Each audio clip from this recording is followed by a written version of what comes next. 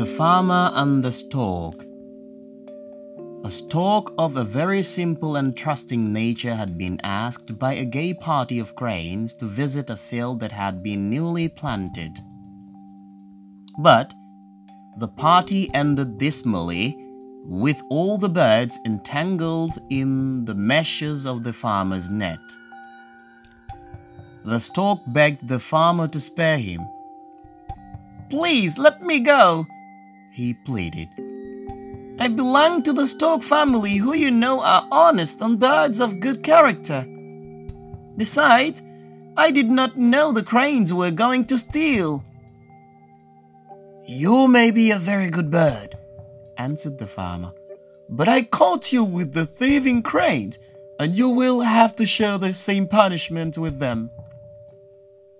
Moral: you are judged by the company you keep.